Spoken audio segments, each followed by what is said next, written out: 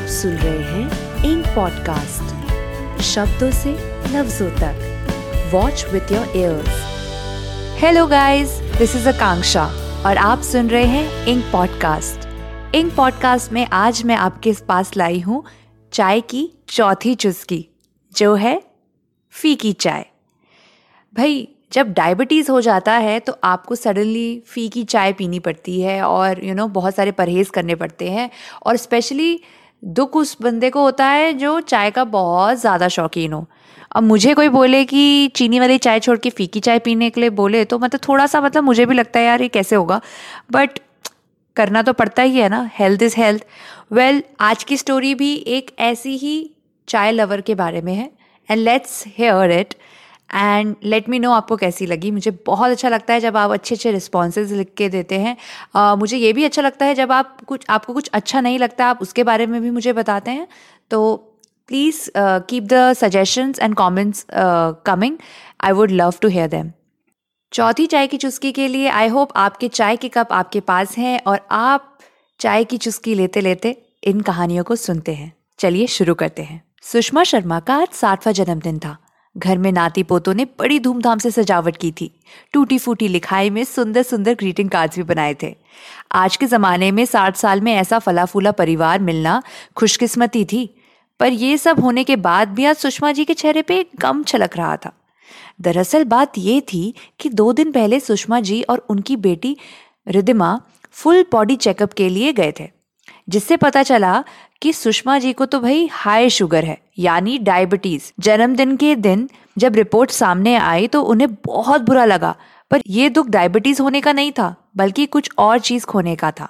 रिदिमा ने पिछले 10 साल से उनकी हाउसमेट छोटी को समझाते हुए कहा, सुन छोटी, आज से मम्मी की चाय में चीनी बंद, सिर्फ फीकी चाय, समझी?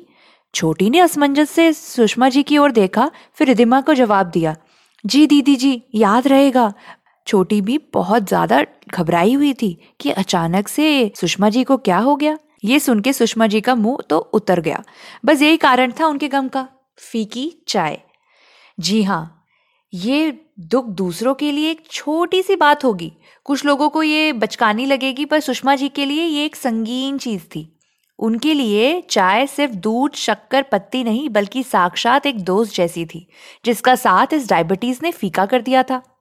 सुषमा जी चाय सिर्फ अपने स्टील के मग में ही पीती थी और एक मग में पूरे 2 चम्मच चीनी डालती थी। माय गॉड, 2 चम्मच चीनी! आज के ग्रीन टी के जमाने में कोई किसी को ये बोल दे तो वैसे ही घबरा जाए। जब छोटी को काम पर रखा था तब उसके पहले दिन ही उसको सुषमा जी ने अपनी चाय की रेसिपी से वाकिफ कर दिया था। बाकी सबकी चाय कड़क बनती थी, पर सुषमा जी की स्पेशल मिठास वाली चाय एक अलग ही भगोने में बनती थी, दूध ज्यादा, चीनी ज्यादा। इससे पहले छोटी किचन में चाय बनाने जाती सुषमा जी ने रिदिमा से हिचकिचाते हुए बोला, बेटा रिदिमा, कल से फीकी चाय पी लेती हूँ, आज तो रहने दे, आज मेरा बर्थडे भी है ना। रिदिमा को आज अपनी माँ में छिपा बचपन दिखा, वही जो उस बच्चे की जैसा हो जो अपनी मम्मी से कह रहा हो, मम्मी आज मैं 1 घंटा और खेल सकता हूँ। आखिरकार रिदिमा भी जानती थी कि उसकी मम्मी चाय से कितना प्यार करती थी। रिदिमा ने सुषमा जी को ऐसे बोला जैसे वो उनकी माँ हो। ठीक है माँ, पर कल से फीकी चाय पक्का। सुषमा जी ने भी सिर हिला के बोला, कसम से बेटा, पक्का से कल से मैं फीकी चाय पीऊंगी सिर्फ। छोटी ने सब सुन लिया था और वो हमेशा की तरह किचन में सबके लिए चाय बनाने चले गई। घर में खूब चहल पहल थी और सुषमा जी की किचन में नो एंट्री लगी हुई थी, क्योंकि बर्थडे के दिन आज सबने उन्हें आराम फरमाने का आदेश दिया था। पर सुषमा जी अपनी उस आखिरी मीठी चाय को एकदम अपने अनुसार बनाना चाहती थी। पर जब भी कभी वो किचन में जाती तो लोग उन्हें बोलते, नहीं माँ जी, आप आराम करो, आज तो आपका बर्थडे है। अब सुषमा जी बाहर से ही छोटी को चाय बनाते हुए टोकने लगी, सुन छोटी, दूध ढंग से डालना, कंजूसी मत कर, वो चीनी भी डाल दे, 2 चम्मच याद है ना तुझे, बिल्कुल गलती मत करना। घर में तरह तरह के पकवान की खुशबू में 60 साल की सुषमा जी ने अपनी आखिरी मीठी चाय की खुशबू को पहचान लिया था और सूंघते ही उत्सुकता से मुंह में आ रहे पानी को घूंटने लगी। उन्होंने जल्दी से 1 गिलास पानी मंगाया और पिया, जिससे वो मुंह के स्वाद को साफ कर सके और चाय के स्वाद के लिए जगह बना सके। वो मीठी चाय उनकी आखिरी मीठी चाय होने वाली थी और वो उस स्वाद को जी भर के लेना चाहती थी। छोटी को दूर से ट्रे लाता देख सुषमा जी के पेट में हजारों तितलियां नाचने लगी। जैसे ही उन्होंने वो स्टील का मग हाथ में पकड़ा, उन्होंने उससे आती महक को आंखें बंद करके महसूस किया। ये दृश्य टीवी पे आने वाले चाय पत्ती के ऐड की तरह लगता था, जब मॉडल चाय को सूंघते हुए बोलती है, वाह क्या खुशबू, ताजा चुनिंदा पत्तियों के स्वाद से भरपूर। सुषमा जी ने भी जल्दी से चाय की पहली चुस्की ली और उसको जीभ के कोने कोने में फैला दिया और उसके स्वाद को एक एक कण में महसूस किया। ऐसा लग रहा था जैसे उस चाय से कीमती उनके लिए उस वक्त कुछ भी नहीं था। चाय की चुस्कियों के साथ साथ धीरे धीरे आसपास की पार्टी का शोर सुषमा जी के कानों से ओझल होने लगा। मीठी चाय का वो आखिरी कप उन्हें यादों की ट्रेन पे ले गया, जिस पे वो सालों से नहीं चढ़ी थी। ट्रेन धीरे धीरे हर चुस्की के साथ एक पुरानी मीठी याद के स्टेशन पे रुकती और एक प्यारी सी मुस्कान सुषमा जी के चेहरे पे भरती।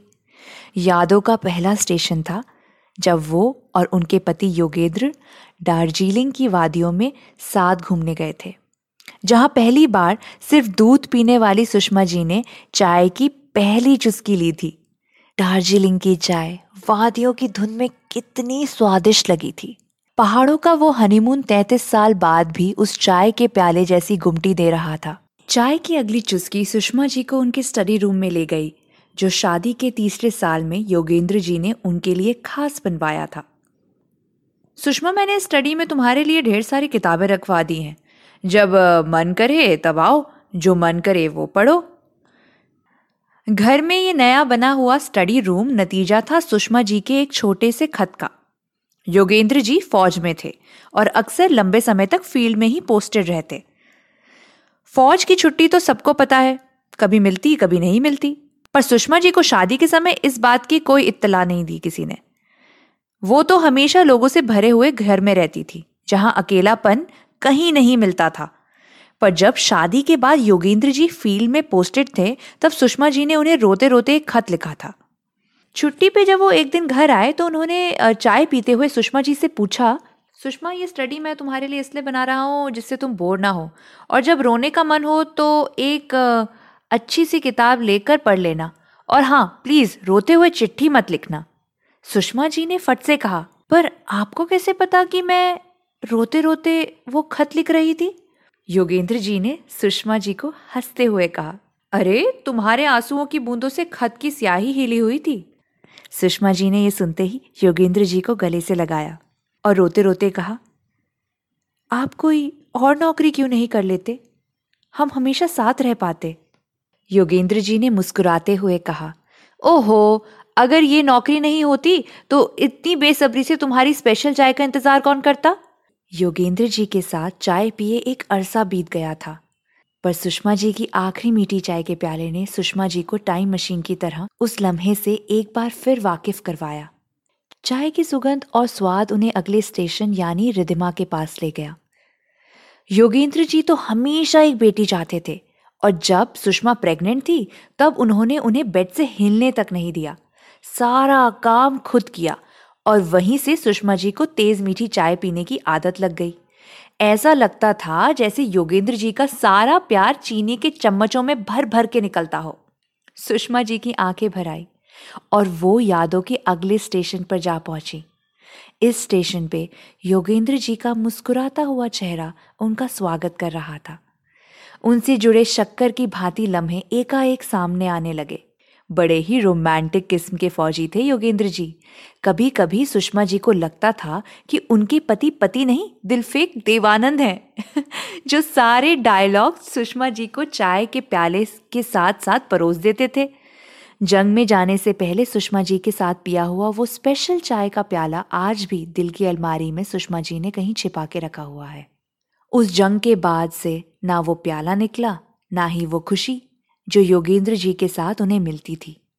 पर आज इतने समय बाद इस आखिरी मीठी चाय के प्याले ने जिंदगी के प्यारे लम्हों की मिठास से मुंह के साथ साथ 60 साल की सुषमा जी का दिल और आंखें दोनों भर दिए थे। सुषमा जी को पता भी नहीं चला कि कैसे चाय का वो आखिरी मीठा प्याला खत्म हो गया, मानो इतनी देर से वो उनकी यादों की ट्रेन का ईंधन बना हुआ था।